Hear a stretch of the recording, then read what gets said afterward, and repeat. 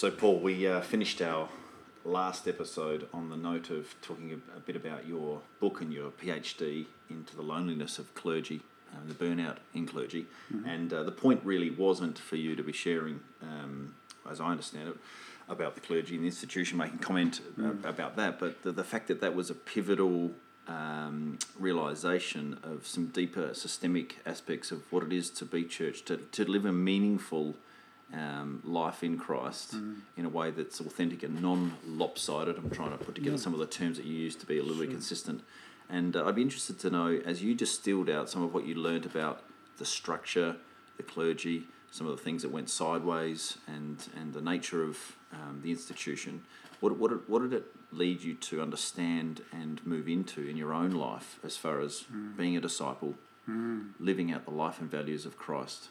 And I'm sure this is like 4 or 5 episodes in and of itself, but just shoot from the hip and tell us a bit about that to get us thinking. Yeah, okay.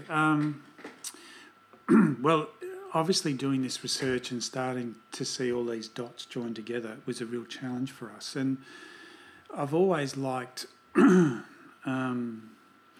comment that a lot of people are asking, shall I stay or shall I leave church and everything else? The key response is, well, what is the Lord asking of you? Is that your key response or the key response you hear? No, that's my key response. Well, I've read that somewhere, so it's not my own. But, discern what the Lord's saying. Yeah. So we're either called to stay in. I mean, again, the Lord's coming back for the bride, the church. We're on a winner. Okay, it's looking a little shaky. And I think underline a little.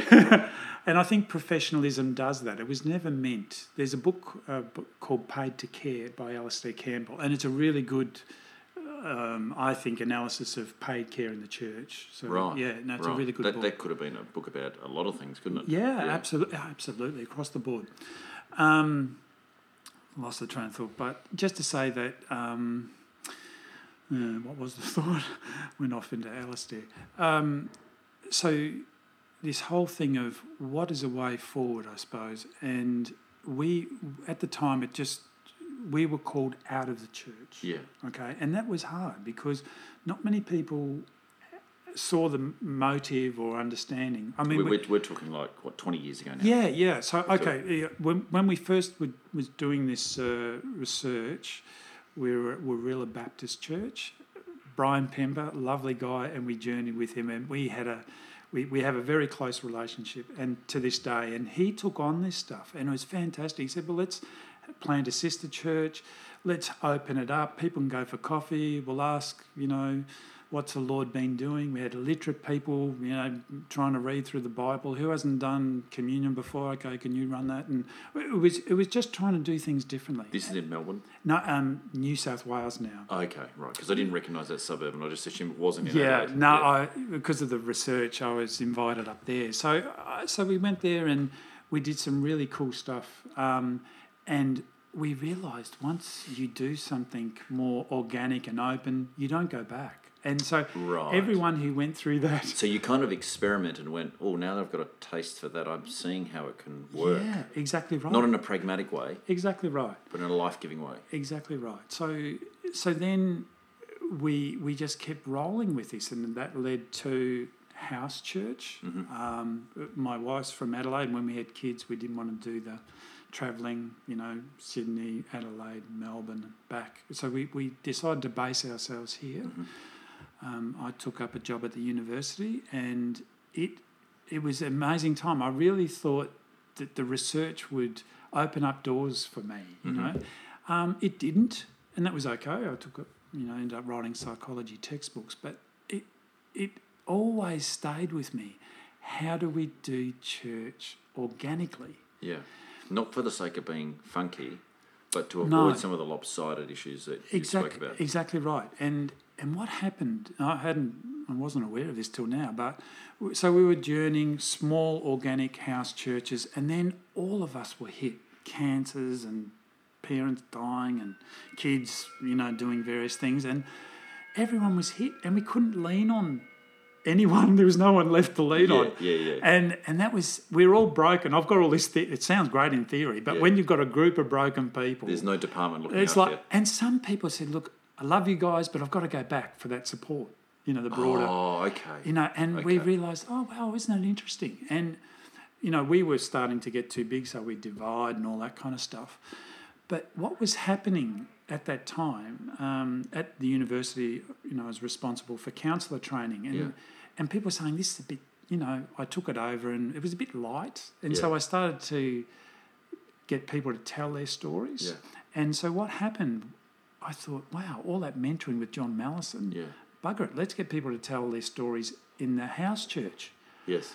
And wow, things just emerged and it just took it to another level. So this is already just making sense of, Lifeboat Stories, which is what would you call it? It's not a business, it's an entity of some description. Yeah, it's I suppose it's a clinical practice, but oh, okay. Sorry, no, that's all right. No, that's all right. Well, it's nothing really. Don't worry about it. No. It's not really. I work 4 days there, but I have 1 day allocated to Soul Food Cafe, and that's the spot. That's the space. That's the space. Yeah, exactly. Okay. So conversations, telling stories. Exactly. Yep, so it's about giving people self-directed materials to thicken their life story, because we often don't know our story. Let's switch to neuroscience. Basically, because I'm all over that stuff. Neuroscience. I have to be, unfortunately. Yeah. But it's the most exciting time in psychology. I just can't get enough of it. Why?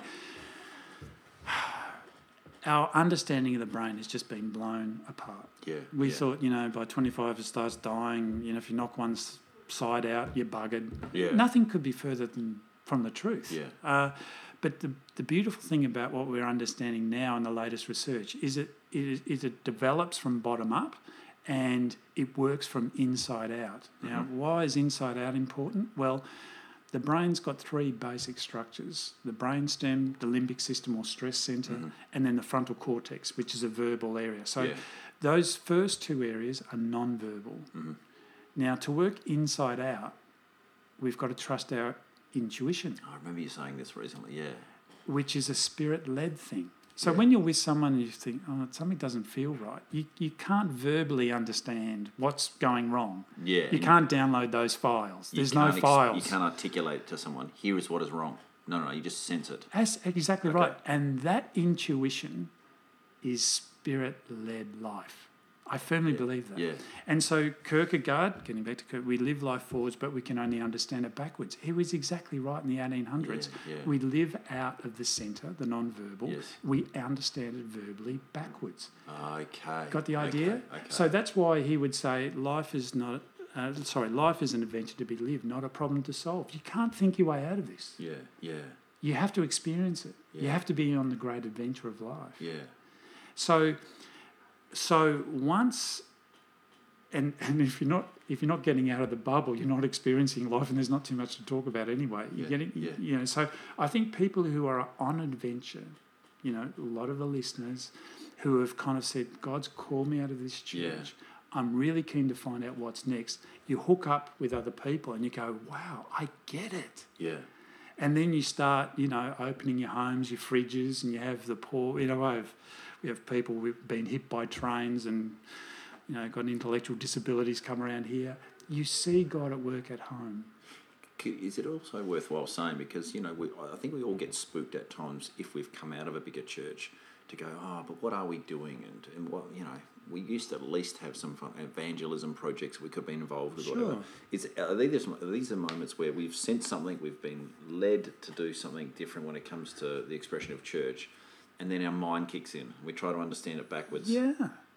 And we're still on this adventure, and we question things, and we were kind of caught in the middle between two things in our mind. No man's land. Yeah, exactly right. What about teaching? What about doctrine? Yeah, exactly. Look, what about the kids? Well, that's right. Yeah. Look, I don't know how to. I've got to be careful here. A lot of the people that I work with, fine Christian leaders, know, and that's my daily work, working with these guys.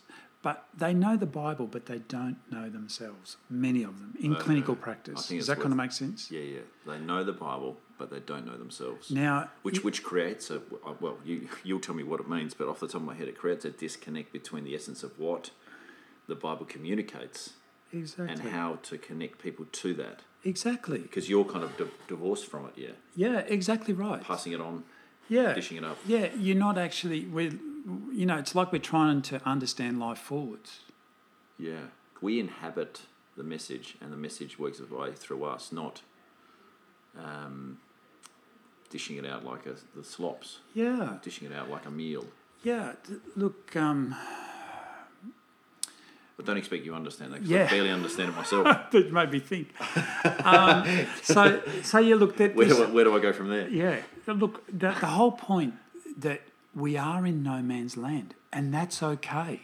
Yeah, it's being okay with the tension that is not going to be resolved anytime soon. Exactly. So Not a problem to be solved. look, yeah. So if you think of the cross, I sometimes sell it like this: no idea Friday.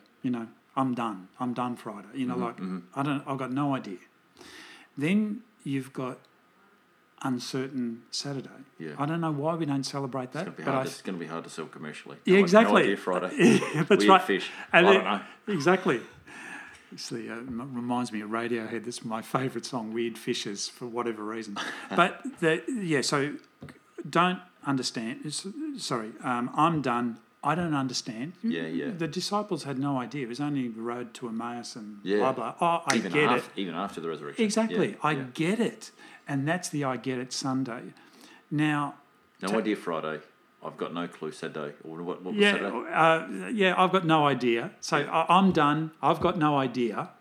I get it. Right. Now, that's the way the brain works, and that's the way faith works. Yeah. Because you were talking in a couple of episodes before, when you think you're burnt out, you haven't gone far enough. Yeah, exactly right. So I'm done. And to the cross. Yeah. There's a really important connection. So we often pull out when it really gets interesting. Yeah. So because we don't like that tension of not being able to solve something. That's another part of our cultural mindset nowadays, isn't it? Exactly. Absolutely right. So, I might inject a term here that I like. So we're talking about the spirit-led life. We're talking about inside out. We're talking about understanding it backwards. Starting non-verbal, yeah. It's not about programs and understanding it forwards. It's not. Yeah. It's about experiencing. It's about the adventure. It's about not a problem to solve. And it's when about we look being back, we faithful. go, I see what happened there. I get it. And then what we tend to do is we impose, here's the principles, we impose it on someone else who's trying to live it forward. But if you're not out of the house or the salt shaker, or you know what I mean, you're not going to experience it anyway. Yeah. So let's think of spirit-led life. Stuart Gramins, Australian, really good writer. Yeah. I love his work.